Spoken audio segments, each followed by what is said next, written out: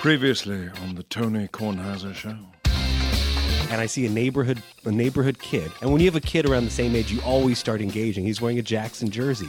And I'm like, do you see that touchdown pass to Andrew, right? At the third Mark quarter, Andrew, the tight end. 31-yarder that Romo explained so well as to, like, okay, if he's not underneath, you're going to throw it out just, to keep it safe, but he turns him around. So I'm going into that. I'm so animated. And his mom just looks at me and goes, you didn't see overtime, did you? Like, we had to get out of the house. I was like, I'm so sorry. I thought the game was in hand. Yeah. This is General George Washington, and you're listening to the Tony Kornheiser Show. All righty then. I'm looking something up in my phone. Do you have everything you need? I have everything I need now. I needed this thing in my phone because I want to open the show with this thing in my phone. And Dad ran off to the kitchen. Yeah, so I'm good on this. A couple of things. Michael is here, 6 feet 1 inches apart from me, properly socially distanced, which he has to be because his in-laws are in town, and we are opting out of the large Thanksgiving indoor celebration. And by large, I only mean 9 or 10 people, but we're going to stay home. 9 or 10? Are you double counting the kids? Yeah, I'm counting the kids as you and Liz is 2. Up to 2? You and the kids are 4. Chan and Moni is 6. Kate is 7. We would be 9. We would be under the maximum of 10, but we just thought opting out's a great way to reframe an expiring invitation. Expired. So I mean, because I pay attention to the CDC. I mean, I'm trying to pay attention. It's not a hardship. We will see Chan and Moni. We will see the kids and see them outdoors. Liz and I just want to be respectful, very respectful of everybody's needs. So we'll do it outdoors, but.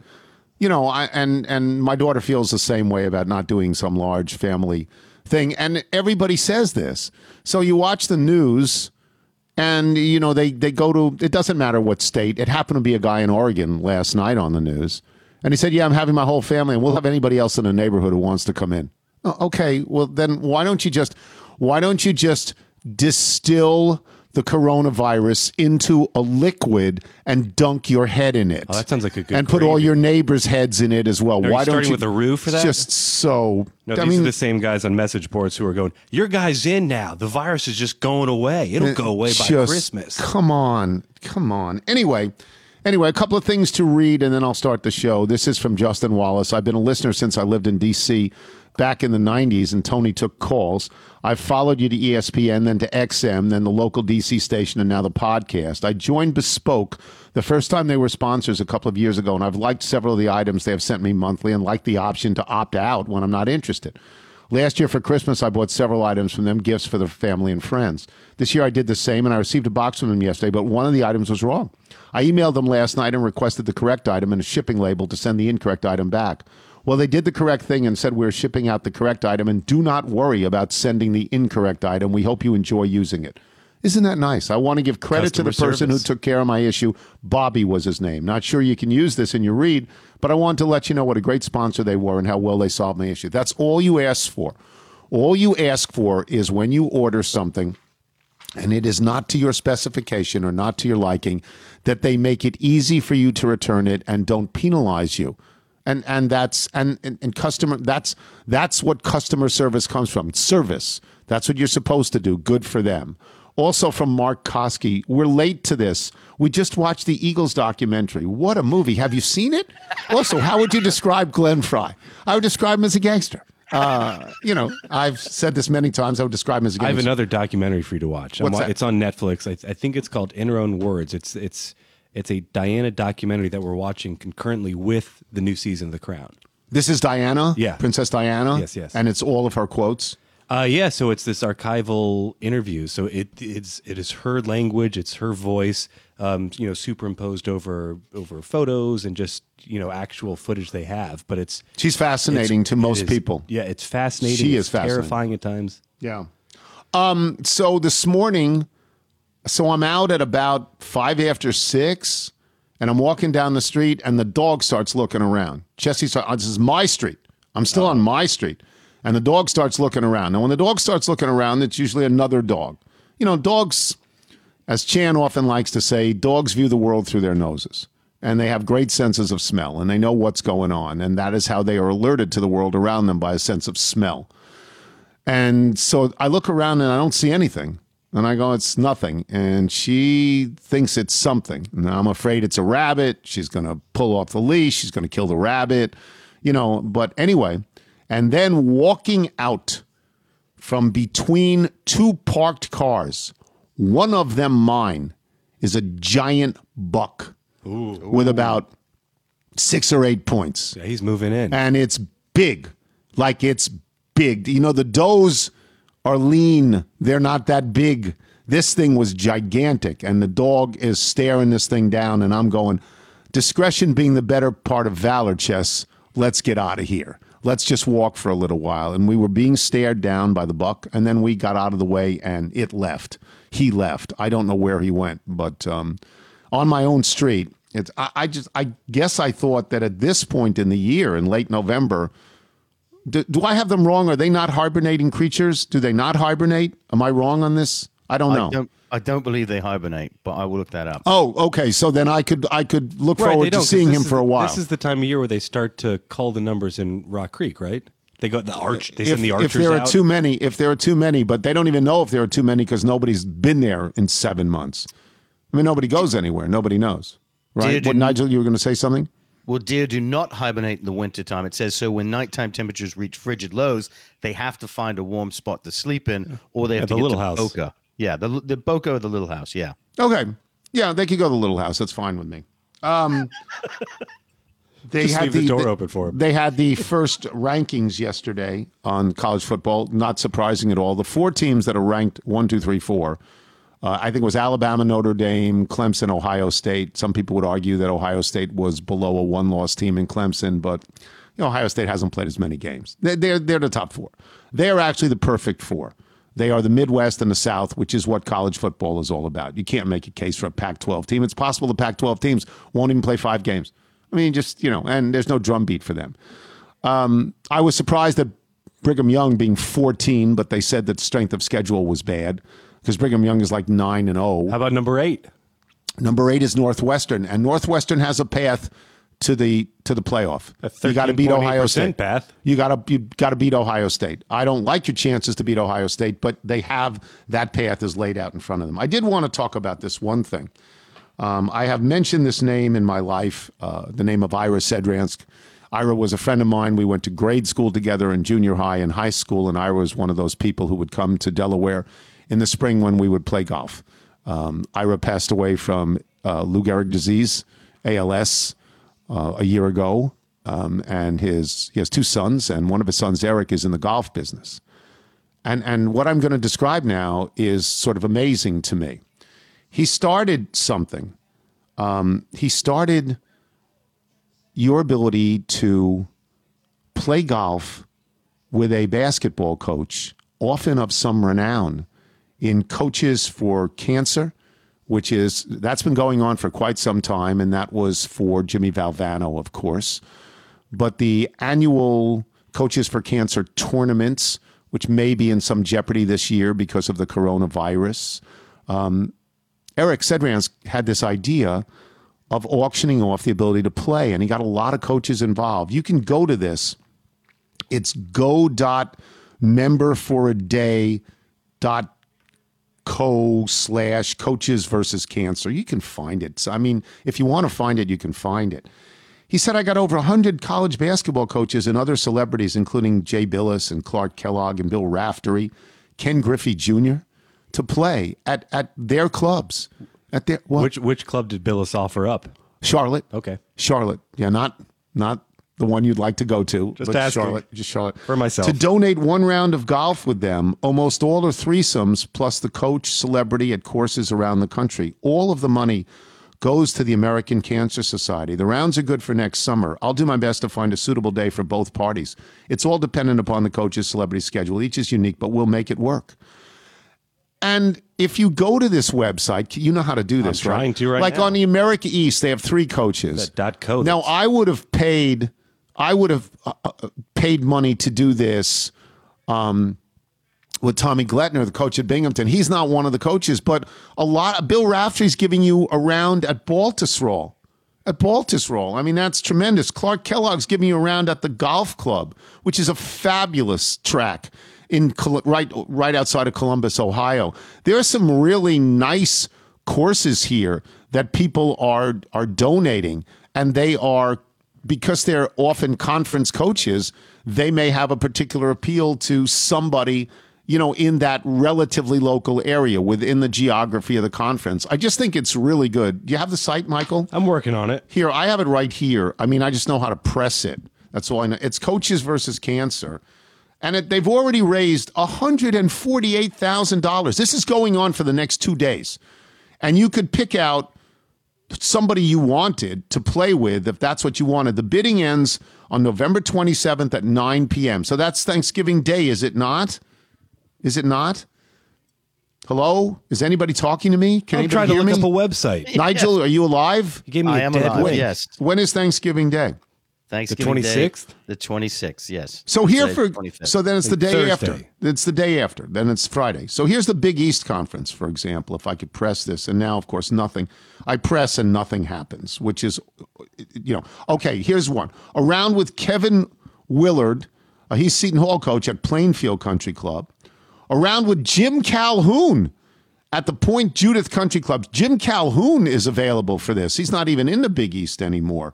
A round with Ed Cooley at Wanamoset Country Club. He's the Providence coach. A round with Wojciechowski at North Shore Country Club, which I guess is in Milwaukee, right? Because that's where that is. A round with Greg McDermott at Shadow Ridge or Arbor Links. He's the head coach at Creighton. And right now that bid's $825. I don't want to flash money around crazily, but that seems to me, if this was the guy you really loved, you could afford to do that. You're not going to be able to afford to do the Ken Griffey one. That's a lot of money right now. The America East ones aren't that bad. Anyway, it's charity, and I'm proud of my friend's son.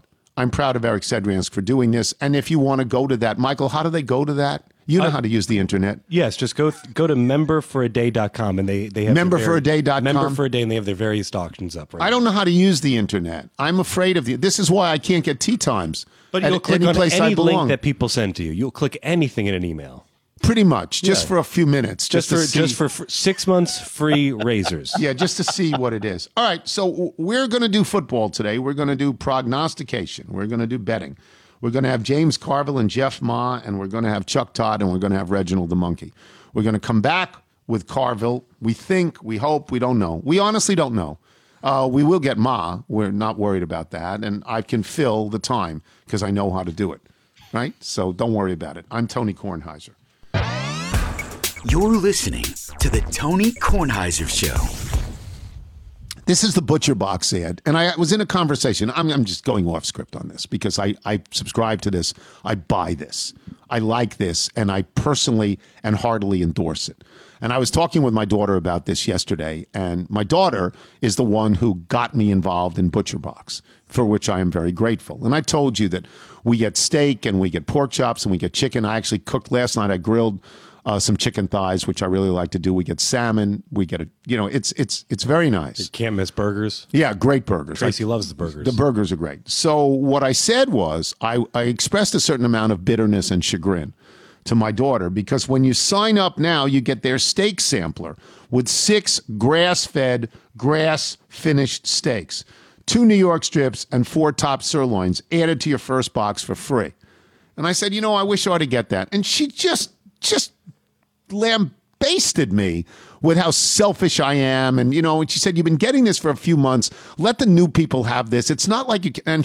And I just said, all right, you're right. Yeah, I'll be basting those new steaks. You're right. So I'm not, but I just thought, like I mentioned, the lobster tails that they had in one of the other giveaways. And I just thought, maybe if I could just say, hey, I never got the giveaways. Maybe you could give me the giveaways. It's like maybe if you the stick, nest maybe egg. If you stick gambled to the script. nest egg or nest egg. So anyway, the best steak night is free steak night, right? There's no added antibiotics or hormones ever. Each box has 9 to 11 pounds of meat, enough for 24 individual meals. It's packed fresh, it's shipped frozen, vacuum sealed, so it stays that way. It's the best meat shipped right to your door. One less trip to the grocers. You get the highest quality meat for about $6 a meal. They even have free shipping nationwide, except Alaska, and Hawaii.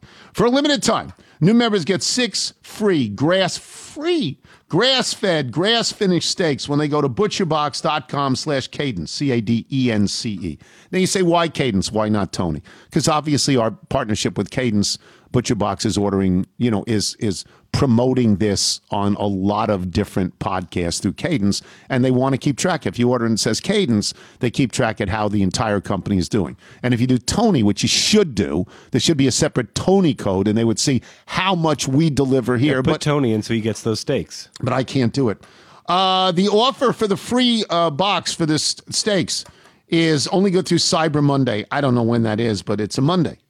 It's got to be a Monday. That's 6 grass-fed, grass-finished steaks for free in your first box. Just go to butcherbox.com/cadence. That's butcherbox.com/cadence. You're listening to The Tony Kornheiser Show. This is a new song from Tom Lofgren and Ronnie Newmeyer. It's called Keening Sugar Blue. It's for Tommy Keene. And Ronnie writes, Tommy Keene, I'm writing this, sending you a song I wrote about another TK. Tommy Keene, who passed away this month 3 years ago, was a DC singer-songwriter who was signed to Geffen Records in the early 80s and over the course of his career established himself as one of the finest tunesmiths anywhere in the power pop vein. Never quite got over the top commercially, remains a critic's favorite, but his collaborators and fans include R.E.M., the Gin Blossoms, Goo Goo Dolls, the Bangles, Paul Westerberg from The Replacements, and many more. I'm pretty sure Dave Sheinin is among his fans. It's called Keening Sugar Blue. And Ronnie Newmeyer and Tom Lofgren are total faves of this show. We love to play their music. We're grateful for it. And they play in Jeff Ma. For those of you wondering where Carville is, so are we. We're wondering where Carville is. We don't know. We were going to drop Carville to 0-0 when he ever came back, and he always says he's coming back, but it's sort of like waiting for Godot, and we just don't know where he is at the moment. Jeff Ma joins us from the fabulous podcast Bet the Process with Rufus Peabody. And before we get into Jeff's picks, and Jeff won the last game that he picked, so he went 3-2 last week, a winning week. He's 24, 28, and 3. You wanted to talk about the effect on the line of Taysom Hill. Now, I'm pretty familiar with this because we did this story on Friday. There was a report Friday morning that Sean Payton, though he had not said this publicly, was going to go with Taysom Hill and not Jameis Winston. My position, Jeff, was I was surprised because Jameis Winston had come in for Drew Brees when Brees got his ribs cracked and was pretty good, and I thought he'd be better. And the reason I thought he'd be better was because of Sean Payton, who I actually do think is an offensive genius, though I may be wrong. And so I said, okay, I'm not going to be critical of this move at all until we see what the results are. And the results were that Taysom Hill was awfully good, and they won that game comfortably, way over the spread. New Orleans covered. You said it had an effect on the betting. Yeah, I mean, when it was early in the week, I think the conventional wisdom was that Jameis Winston was going to be starting, and New Orleans was -5. When they announced Taysom Hill would be starting, or at least when there was some decision, they took the game off the board. But when it reopened, it got bet all the way down to some 3, what we call -3 juiced, meaning it's -3, but the odds aren't quite even. But it got down, to -3, meaning the betting public thought that this was a bad decision. And even the total, the over-under, went down also from, I think, 50-some at some point to I think, as low as 49, 48.5, something like that. And so what the betting public is saying is, hey, Sean Payton, you're an idiot. We know better than you do. We think that you should be starting Jameis Winston because we think in that case the Saints should be -5, but with Taysom Hill, we think they should only be -3 or closer to -3, which, if you think about it, it's crazy, right? Like, I mean, this isn't Anthony Lynn. This is Sean Payton. This is a guy that is, it's like, how can we all think, as the betting public, that we are smarter than him and that we think he's making a bad decision, and that ultimately, is he trying to make a decision that optimizes their opportunity to win? Of course he is. And does he have more knowledge and data than we have? Of course he does. So it's just interesting that, that we reacted as a betting public this way. Taysom Hill and even just the statements that people like, I think Ryan Clark or someone said he's just Tim Tebow and he can't throw or whatnot. And it's pretty clear that just wasn't a very fair statement. No, he was terrific. He was terrific, and it proved that Sean Payton actually knew what he was doing. Now, I don't necessarily think that Jameis Winston won't play the rest of the season. I think Sean Payton could design something against a particular team where Jameis Winston would be the correct choice, and he is unafraid to do that. I don't understand the thinking that says Sean Payton doesn't know his own team. I don't get that at all. Do you? I don't get that. No, again, like, especially after seeing what happened this week, it's just confirmation that a coach like Payton knows what he's doing, which is just, again, like, all the stuff I'm saying just sounds stupid because it's like Payton is one of top 5 coaches in the NFL for sure, right? I mean, yes, he's proven it, and I think if he didn't have the bounty gate thing hanging over him, we would say he's right up there with Belichick. You mentioned Anthony Lynn. There's nobody living in tougher luck than Anthony Lynn. There's some great statistic out there about games decided by 1 touchdown or less. In other words, 8 points or less, and how terrible his record is in the last 2 years. It appears that the Chargers are trying to get him fired. Does he? Do you have some sense of his terrible luck? Yeah, it's hard because you and I talked about this last week, and we talked about when jokingly when I decided I want to take the Jets and took the Jets. You won. You won. Yeah, I mean they got up to as many as 10 points, but like it's interesting because if you go back and look at the play-by-play or even the decisions that he made in that game, the only poor decision I would say he made is kicking that field goal 4th and 1 at the inside the 5-yard line. There's just kind of like very few situations where that's the right move. You should almost always go for it just because the probability of getting a 4th and 1, the difference between 7 points and 3 points, and the difference in field position that you're going to give up on a kickoff versus like giving them the ball at the 5-yard line.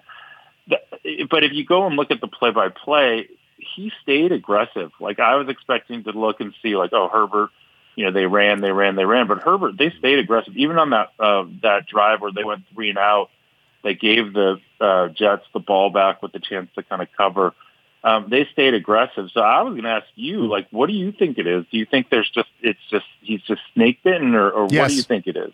Yeah, because I think he's a pretty good coach and his pedigree is pretty good. I just think they're totally snake bit. I mean, he's in the situation that Dan Quinn was in, and Dan Quinn got fired. I mean, I don't expect Anthony Lynn to be back with the Chargers next year unless they win like 3 of their last 4 or something like that, because they could get somebody else in there to develop Justin Herbert if they wanted to do that. I just think they lose too many close games. I think the guy's living in terrible luck. I do. I don't know him, but I think he's living in terrible luck. What are you picking for us this week? We're gonna start with actually we're gonna take all 3 of the Thanksgiving games, and we're gonna take the underdog in all 3. We're gonna take Detroit plus the 3. I think that the reason that Detroit must be an underdog here, obviously, is reaction to last week where they lost to Carolina, where Carolina is playing a backup quarterback. There's probably some sense that Stafford isn't quite right. But I just can't see a world where they're getting 3 points at home against a Houston team who obviously played well last week in beating the Patriots, but they just have not been a good team all year. So right. I like Detroit plus the 3. Okay.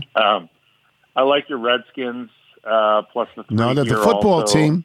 We all make that mistake. Sorry, We're the football team. Sorry. Okay, go ahead. Sorry. Do you think they're ever going to change their name, or are they going to stick with that? No, this is good. Everyone likes it. Everyone in town likes it. The football team. It makes them smile because it's so terrible. Makes them smile. So there's no reason to ever change it. Plus, their logo looks great. It really looks great. So, I think they'll stay with it. You like them against Dallas? You like them? I do. And I think that, again, this is a situation where people are overreacting to 1 week. Dallas has been a pretty poor team all year. Even when Dak was there, their defense was not particularly good. They play 1 good week, and all of a sudden now they should be favored against Washington by 3 points. It doesn't make sense to me. Washington's defense has played pretty well this year, and I mean it's again, this is just a statement that like maybe we're overreacting a little bit to 1 week. Okay. All right. What And else? then I'm going to take the Ravens plus the 5.5. Really? Similarly, yeah. I mean, this is one of those games that like if this had been played at the beginning of the year, what would the line be? The line would be closer to even, right? So yeah, but they've lost their top two running backs. They're in disarray because of coronavirus, and disarray because they've been beaten badly, against the good teams they've played. Wow. Yeah, I mean, Okay. the narrative here would the counter narrative would be they need this game, and they need this game Yes. a lot more than Pittsburgh does. Yes. And 100%. Losing a Yes. couple running backs, obviously that hurts, but they're a team that has serviceable running backs, and I think they're very happy with having Gus Edwards in there. They and Justice Hill. These are guys that have been with them for a long time and have talent. Yeah, I'm not sure. Lamar Jackson, there seems to be a way to defend him, to stop him. I don't think it's coincidence that Baltimore has lost to Kansas City, Pittsburgh, and Tennessee. The good teams they've played, they've lost to. The only team that would be considered good now that they beat and they drummed them was Cleveland, but wasn't that in the first week of the season? So I don't know. Yeah, and again, like this is why the line is what it is, right? It's right because of exactly what you're saying. So you play the line and you play for a longer sample size, meaning the Ravens over the course of whatever the last 20 games have certainly been better than they've looked over the last. Yeah, the line's gone way up since the announcement that Ingram and Dobbins weren't going to play. It's gone like almost doubled, right? Didn't it go from 3 to 5.5 or something like that? Yeah, I mean, I think it was going to go this direction anyways because I think people wanted to bet on Pittsburgh. Right. So, okay. I'm going to take Miami. I'm going to go against the Jets. I'm going to take Miami minus the 7. Obviously Miami needs this game. That would be the narrative of the Jets. Jets don't need anything. Last week, despite their backdoor, they were out of that game pretty much most of the game, and they got that. Obviously, they got the big 2 turnovers to start the game, the block kick and then the I think the I don't know, it was fumble. But then they just got completely outplayed until right at the end when they were able to do what we call a backdoor cover. So I like Miami minus the 7 here. Okay, and then got another one?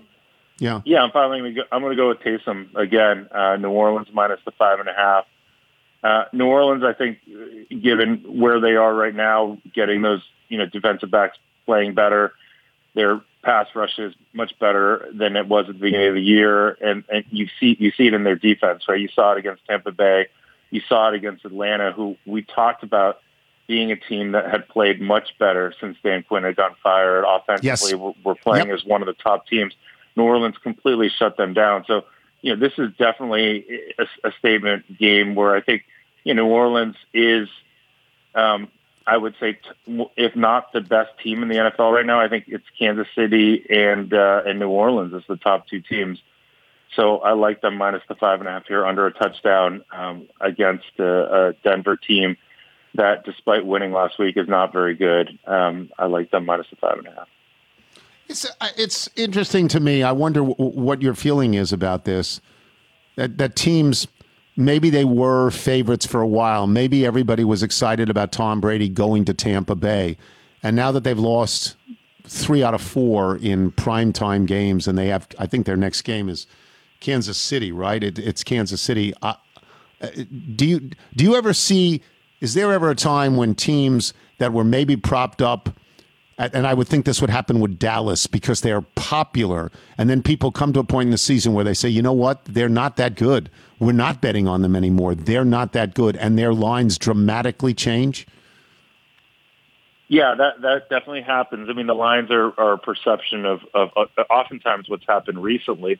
I mean, even in this Kansas City-Tampa, the game that you mentioned, Kansas City is minus 3 against Tampa. In Tampa, if this had been played 2 weeks ago, meaning right before the New Orleans game, this would be closer to even, right? Yes. And yes. Obviously the last 2 games, Brady has looked very old. Brady has looked, that Tampa has looked very beatable, and you know, in this case, Kansas City is over. They're -3, -3.5 in some places. So basically, they're over a field goal favorite. And you know, so the betting public is definitely reacting to what they've seen with Tampa recently. This will be an interesting one because ultimately, the last two games where Tampa has really struggled is around this you know, pass rush, where pass rushes that can get to Brady really have challenged him. And I think, you know, like, again, I actually forgot the Carolina game was sandwiched in between those two losses. But yeah, no, I think if Kansas City can get any kind of rush on them, then Tampa won't win this game, and Kansas City probably will cover. And the sabotaging of Brady by Bruce Arians is amazing to me, because I would like to count the amount of rings Bruce Arians has as opposed to the amount of rings Tom Brady has. And Bruce Arians, like, you know, the next week just says, you know, he threw bad here, he threw bad there. What are we doing? You know, well, if you don't want him, go to Blaine Gabbert. Go to Blaine. Is that right? If that's their backup, Blaine Gabbert. Go to him. Go to him. Where are you on this whole Brady versus Belichick legacy argument? Because I think that's been interesting to see it all play out this year. Well, I think that New England is hurt a lot worse by Tom Brady leaving. You know, I think that it's obvious what has happened to New England, whereas I still hold out a certain amount of hope for Brady. But one of the things I said yesterday on the PTI program was that Brady at this point, right now, and it doesn't mean it won't change and he won't have muscle memory and be great in the playoffs if they get to the playoffs. But right now he reminds me of Michael Jordan in Washington, you know, at the end, where you just go, this is not championship quality. It's good, it's fine, like to watch it. It's not championship quality. I wouldn't be surprised if he didn't even play next year, right? I wouldn't be at this point. He's 43. I think he will play next year because he's you know, he's had the thing about Brady is that as a Patriots fan as I am, I've been watching him play for the last couple of years, and this decline is not unpredictable, right? He, you know, right. And I do think that the interesting thing, and yes, obviously, but I would ask you, like, do you really think the Patriots would be any better this year if Brady were there? Yes. The way he's played, I don't think so. I mean, I think they would be a little bit better just for the comfort level. I think they'd be a little bit better. And I'm not faulting Newton, although Newton can't throw deep at all anymore, and it has no particular accuracy. But physically, he's run the ball so well, and he's scored a lot of touchdowns. Newton has not hurt them in that regard, but I think they'd be a little better. All right, let me get out of here. Do you have any? Are you in Masters water polo, by the way? Are you still playing water polo where you are? I haven't played it. I was for a while until maybe 2 years ago. I kind of stopped playing. But yeah, no, I was traveling around and playing. We were playing in tournaments that were in places like Austin and Arizona and internationally and whatnot. Did anybody ever recognize you and know who you were and try to drown you in the pool for whatever their reasons would be? Yeah, absolutely. I mean, mostly because I just wouldn't park their car when they asked me to. Jeff Ma, boys and girls, go listen to his podcast, Bet the Process with Rufus Peabody. Thank you, Jeff. We'll talk to you next week. Thanks, Tony. Jeff Ma. Happy Thanksgiving. You too. We will take a break. We will come back with Chuck Todd. Chuck Todd is going to pick games today. I am Tony Kornheiser. This is the Tony Kornheiser Show. This is the Lincoln Financial ad, and I do think it's well written. I mean, I know I'd say it a lot, and you probably get sick of the same ad, but it's a well-written ad. Hey, everyone, the new world we're living in has me and my family talking a lot more. I mean, we're talking about everything from how much greater was the greatest of all time than today's greatest to how to make sourdough bread, and I add parenthetically, both Michael and Elizabeth can do that and do it. To how excited we are that football is finally back, and this entire show is based on football, so we are excited about that. I can't keep watching Chessie run circles in the backyard and call it a spectator sport, but I did have a good day today because she didn't bark. I took her in the backyard, and she didn't bark, that piercing play with me bark that apparently infuriates the across the street neighbors. She had a great catch too. She did. She's a very good catcher of the Frisbees. But despite how talkative we all are, the people at Lincoln Financial want to point out the one conversation that most people still haven't had, and that is your financial plans. So do find time to talk to your loved ones about it, because the more we talk, the better we plan, protect, and retire. That's why Lincoln Financial is here to help you. Get the right questions to start your conversation at lincolnfinancial.com. You're listening to the Tony Kornheiser Show. The Tony Kornheiser Show. The song is called Dark Angel. It's by Rob Frank. It's the second single off his latest release, The album is called Isolation. You can purchase it, stream it at all the usual places. Rob Frank has played for us before. We love his music. We love everybody's, original music that they send to us. And Michael, as everybody knows, you can listen to these songs in their entirety at the end of the podcast. But if people want to send original music, how do they do it? Send us your music by emailing it to jingles@TonyKornheiserShow.com. Chuck Todd joins us now. We tried to get Emily Murphy, but we settled for Chuck Todd. That's funny. If you're involved in politics, that's sort of funny. At least I thought it was funny. You had a rough week. You had 2-5. You had bookends. You won the Thursday night game. You won the Sunday night game, and you lost everything in between. Not great. Prime time.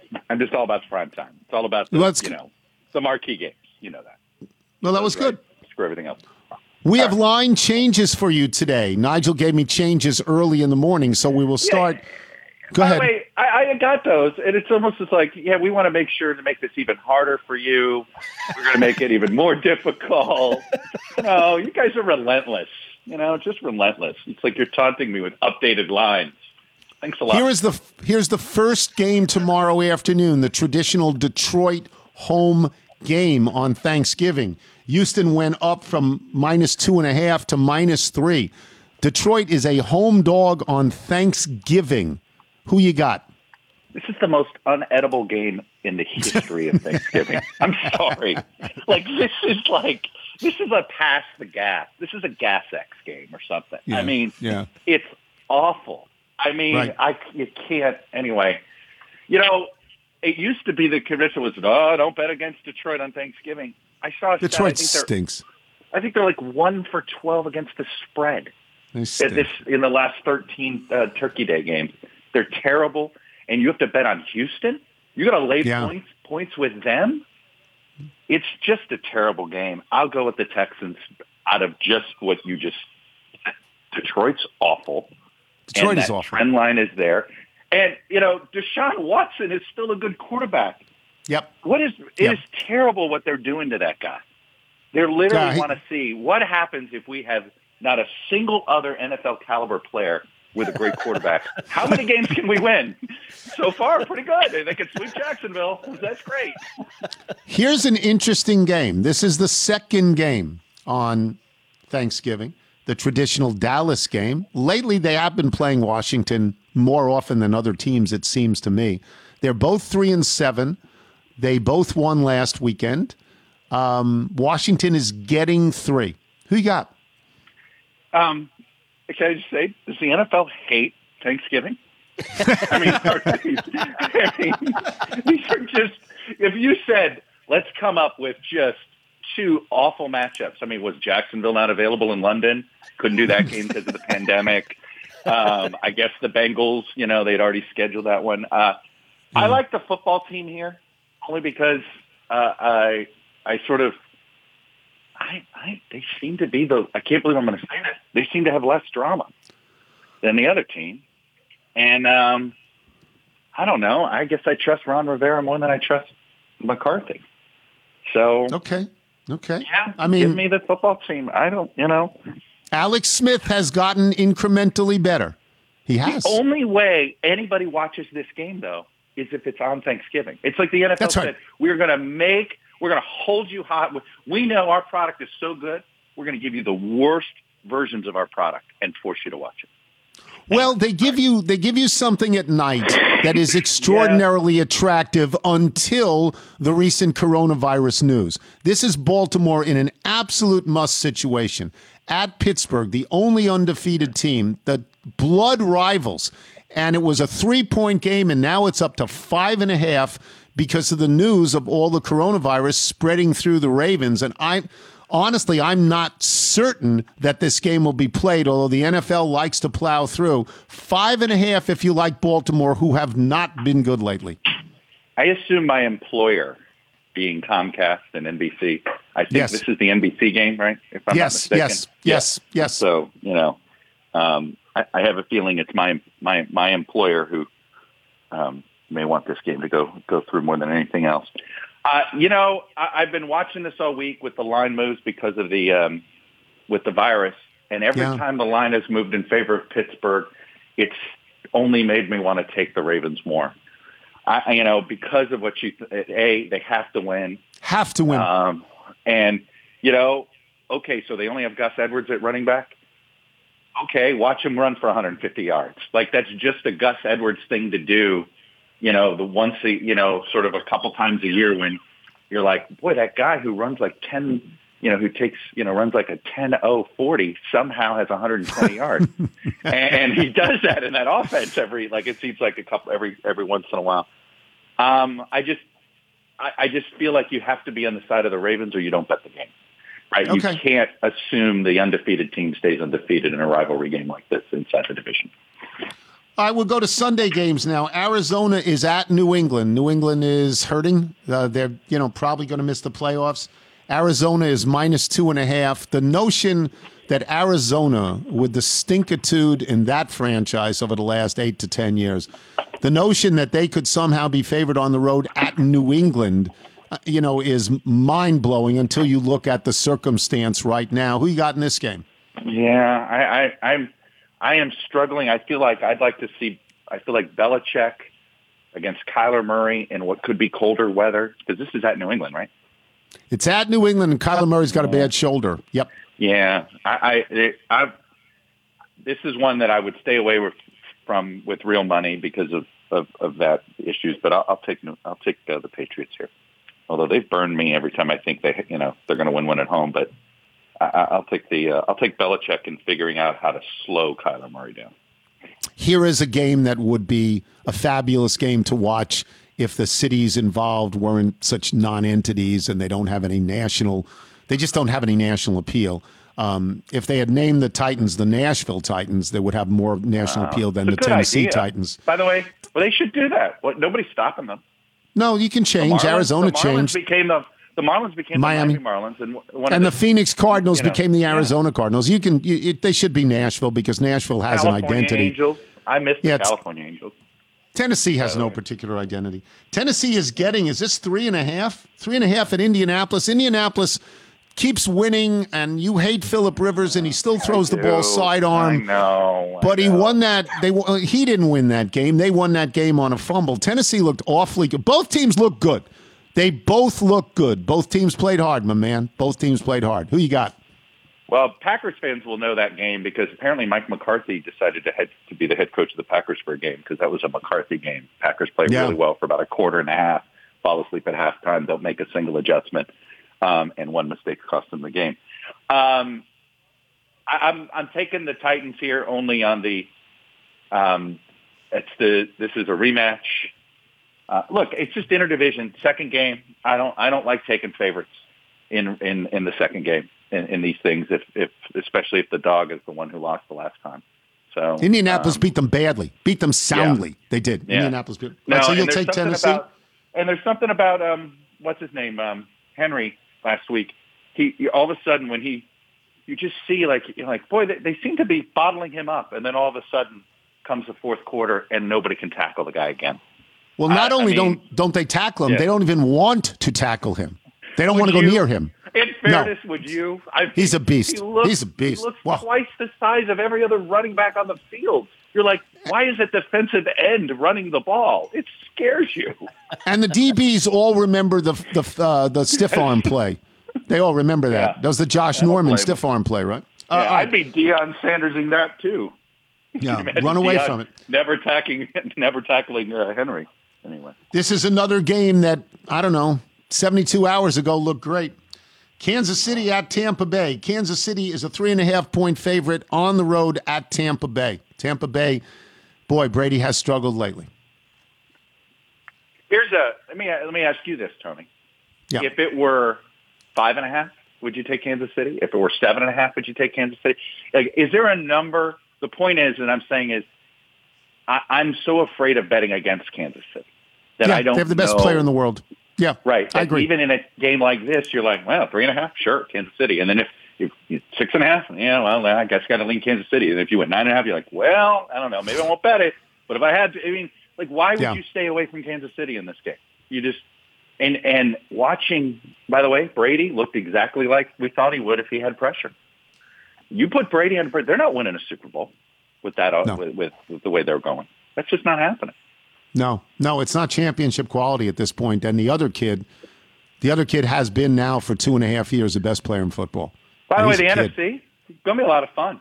Literally, any of the 6 of the 7 seeds. I mean, the NFC East won't have a chance. But whoever else gets in the playoffs, they could all go to the Super Bowl. Yeah, you're 100% right. Yeah, it'll be fun. All right, we'll end with Chicago at Green Bay. Chicago is getting 8.5. This is a division game, and Chicago, and I know they've fallen, but 8.5. Yeah. I'm not trying to influence you, but that's a big number. It's a huge number. That's a number that indicates that, and you normally wouldn't see a number like that. It indicates that maybe they think, did the Bears quit? Right? Is it a team that's quitting? That's the only way. That number. Well, the Packers have to win too. They do. Must game for the Packers. Have to win. Do. So look. I wouldn't bet this game because the 8.5 is too many, but I'm not going to be on the side of the Bears. So I'll take the Packers here. By the way, Tony, we're still a little shell shocked from your costume yesterday. Oh, the turkey. Yeah. The little dangler was a real distraction. It was, first of all, kudos to you. You did it. You never broke. I mean, guys on SNL break. You never broke. You gave serious commentary with the little dangler. Yeah. What do you call the thing that dangles? The turkey. It was the turkey nose. It was the beak. It was the beak. The beak. It was, but you did it without cracking. But we were, admittedly, my son came down with about 2 minutes into the gag. He's going, "The hell is that?" He knows it's still on, right? Yeah. I was determined to go the distance with it as long as I was there. If I felt that we were going to do serious stories like virus stories, then I would have said no. But I knew we were opening with Brady. I know how much Wilbon loathes Brady. I knew we would be okay, and and then we were doing turkeys of the year. So I did it. And I was happy to do it because you know what? And this is different from what you do. It is different. I'm in the entertainment business. I am. So if people, a little song, a little dance, a little seltzer down your pants, it's okay. Can I just tell you? I still believe that we are not in the entertainment business, but I have a feeling a lot of my news colleagues think they are. So I do worry about this, but anyway. And I understand what you're saying, but as somebody like me who grew up in newspapers and respects the strata of everything, you're not in the entertainment business. You're not. No. So I keep trying to remind people of that. Yeah. Talk to you soon. Thank you, Chuck. Have a good holiday. Happy Turkey Day. Bye. Thank you. Chuck Todd, boys and girls. And if we just gave you Chuck Todd, that would be enough. But we fill the barrel for you. See the monkey, he's scratching, watching his iPad, smoking and laughing, hanging with Bud Grant, tapping on his purple attache. Nigel's going to the zoo. Reginald's got the fights by 2. Sometimes he throws his boo. When he's had too much Johnny Walker Blue. A rare winning week for Reginald last week, 2-1. Reginald now 14-19 overall. Nigel, what is he like this week? When I went down to the National Zoo to check in with him, and he was in the midst of a dress rehearsal for a production of Death of a Salesman. Tremendous. He does dinner theater, outdoor dinner theater all the time. Is he Willie? Does he play Willie, or does he play one of the kids? He's playing Willie Loman. You'll love this cast. Raquel Welch plays his wife, Linda. And Jason Statham and Mark Ruffalo play... the kids. Yes, playing the kids, yes. Yes, Biff and Happy, yeah. That'll be at Rockland's Barbecue, by the way, on Friday night, so please stop on by for that. Yeah. They took a break from the production to go over some of these games. Now, the first game we gave him was the Washington football team getting 3 at Dallas. And this is a nice photograph of him making a turducken with Gary Hogeboom, Randy White, and Drew Pearson. So clearly, he'll take Dallas and lay the 3. Now, the next game we gave him was Pittsburgh at home, giving 5.5 to the Ravens. And this is an old photograph from the 70s, I believe. Reginald having a big Thanksgiving dinner with John Candelaria, Kent DeColvey, and Dave Parker. So clearly, he has ties to... He's going Pittsburgh.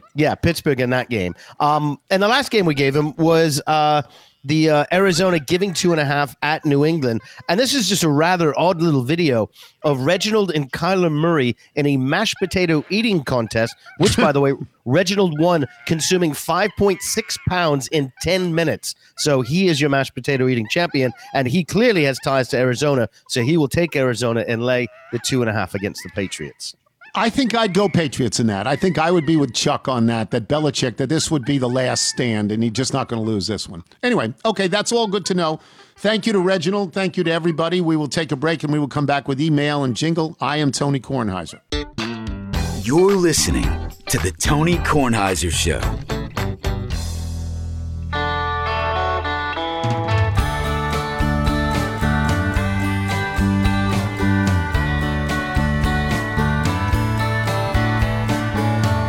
Comes Tony's mailbag.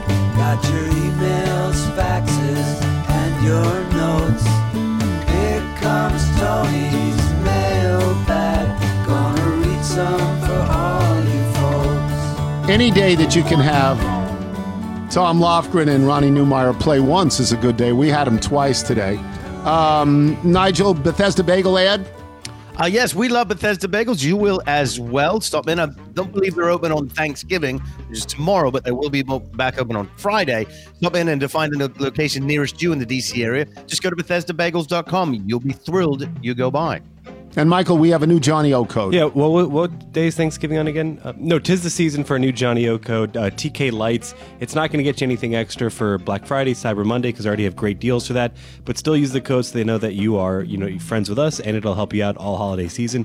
Go check out the On the Range versatile sneaker. I'm not joking. I think I'm 6'3" when I wear these things. Is that right? So imagine what it can do for your golf game. So you got me a beautiful sweater. Yes. Beautiful sweater. And the new shoes that I wear on the show, on the PTI show, but nobody ever takes a picture of my feet. Those slip-on gray shoes. They're very Check nice. out the new Henleys, including the Fleetwood. That's it for us today. Before we get to the mailbag, let me say you can get anything you want at Alice's Restaurant. Walk right in. It's around the back, just a half a mile from the railroad track. You can get anything you want at Alice's Restaurant. That's Arlo Guthrie's greatest song, probably his only great song. Goes on for, 19 minutes. Thanks to our guests today, Chuck Todd, Jeff Ma, host of the podcast Bet the Process. Thanks to today's sponsors, Lincoln Financial and ButcherBox. Remember, you can listen to us on Apple Podcasts, Spotify, Google Play, Radio.com. If you get showed through iTunes, please leave a review.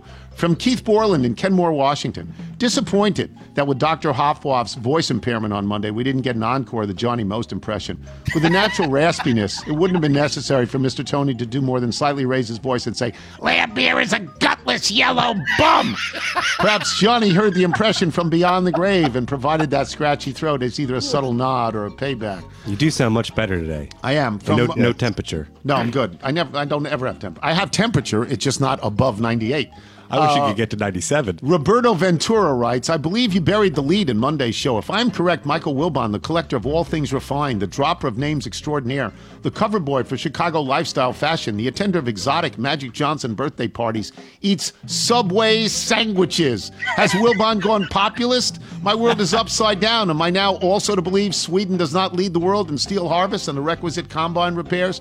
Are you telling me foxes are indeed rabbits, that paydays do not grow naturally in the wild, that Saliza need not in fact eat it? Shaken, Roberto Ventura. Do you think he adds the crunchy toppings? I don't know. Damon in Seattle, Washington. I always thought his Wilbon is a one-percenter. He owns various homes, dresses in nice clothes, and only visits Target once every 5 years. But Mike Wilbon goes to Subway. He's just like us. Keep up the good work, Mr. Tony. From David Thibodeau. Now that Wilbon has put it out there, how soon can we expect the first read for Subway? Please don't say my name on the air unless you get it right. The H is silent, you buffoon. David Thibodeau. How's that? Buffoon. How's that? Steve Clemenson in Edgewater, Maryland. Something dreadful has happened. Something really, really dreadful has happened. My brother has bought a Subaru. Not just a Subaru, which is pretentious enough, but a white one, which looks so pristine and pompous that it's the ultimate in pretentiousness. I'm beside myself, Mr. Fuzzy Face. He has brought shame to the Clemenson clan. I don't know what to do. Is there any way you can help me? Is there such a person as a Jewish godfather, you know, a Hebrew mobster, that could leave the head of a kosher animal in his bed? Or maybe pastrami sandwich with mustard?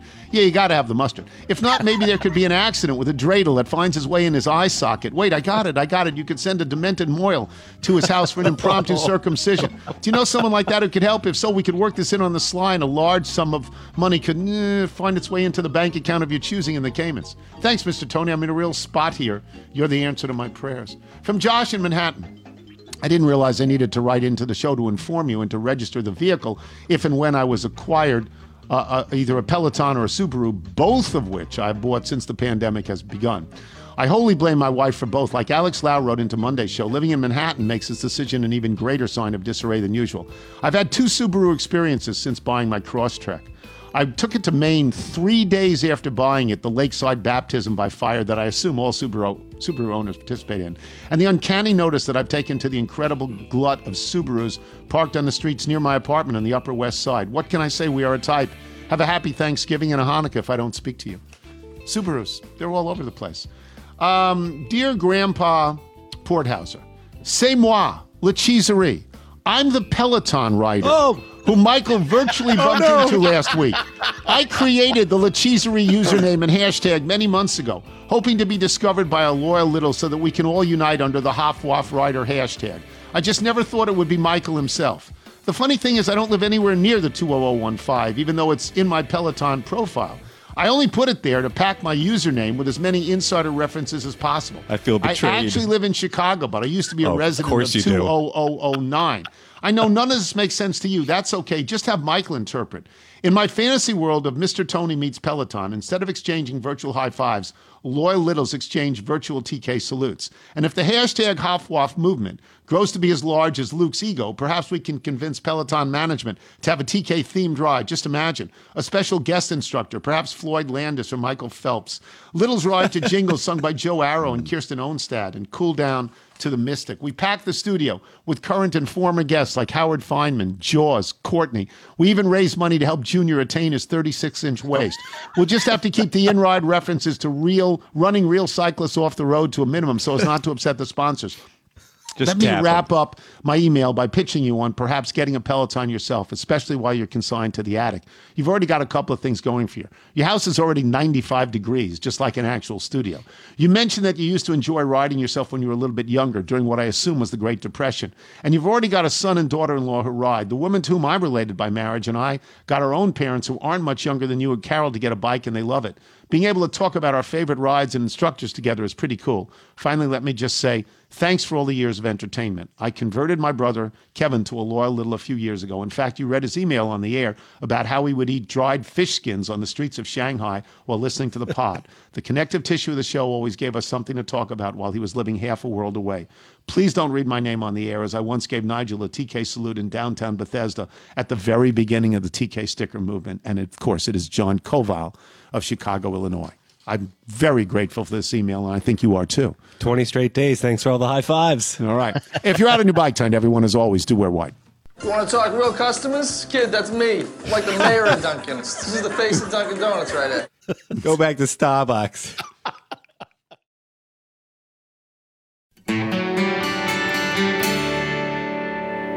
I never knew you well, though we hung around the same wishing well, where time and people tell you if you're ready. People we don't even know still talk about you round the stereo, 'cause just like Wise Ted said, you had the songs, you caught the thread, and tonight I'm keening, I'm staring at the ceiling, you're ringing chords appealing, sugar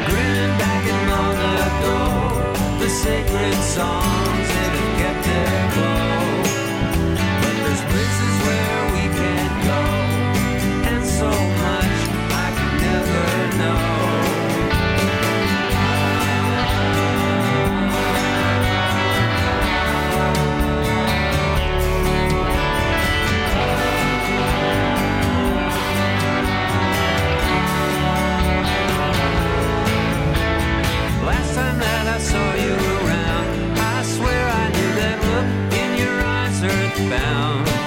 But each night and in every town, you control the weather. On the glassy lake where my mind roams, I can still see you skipping stones. Yesterday and today still keening. I'm staring at the ceiling. The ringing chords are peeling for sugar blue. Sugar blue. Sugar blue. Sugar blue. Sugar blue.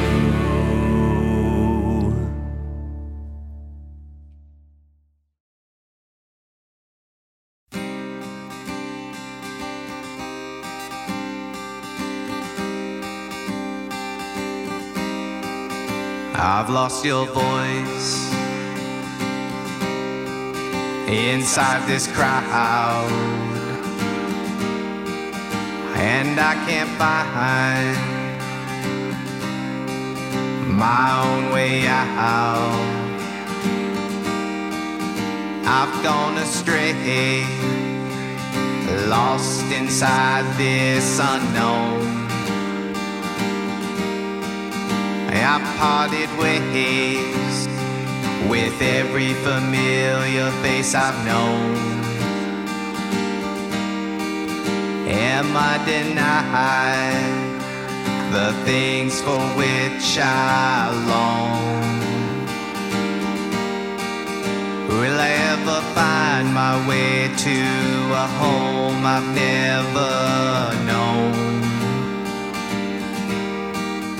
I need an angel watching over me,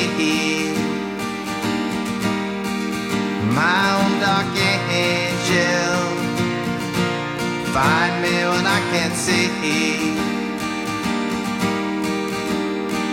to give me strength when I've none to give, and make me get up when I want to quit. To break the silence that echoes off these walls and help me make sense of senseless thought. In the dark of night, I lie awake, trying to make sense of senseless things. The clock, it stands still and reminds that nothing has changed. And the pictures on the wall make me long for yesterdays. I need an angel watching over me, my own dark angel. Find me when I can't see, to give me strength when I've none to give, and make me get up when I want to quit. To break the silence that echoes off these walls and help me make sense of senseless thought.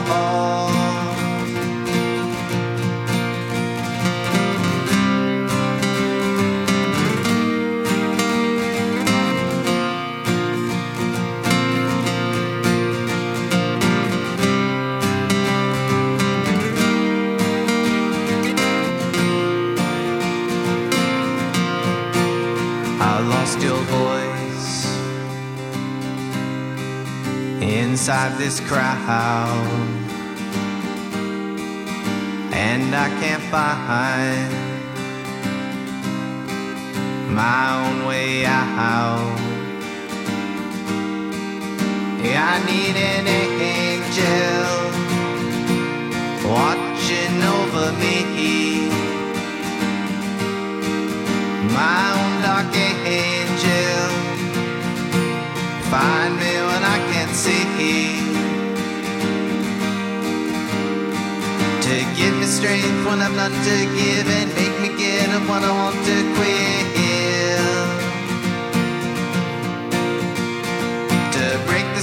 echoes off these walls and help me make sense of senseless thoughts. Where's my dark angel watching over me?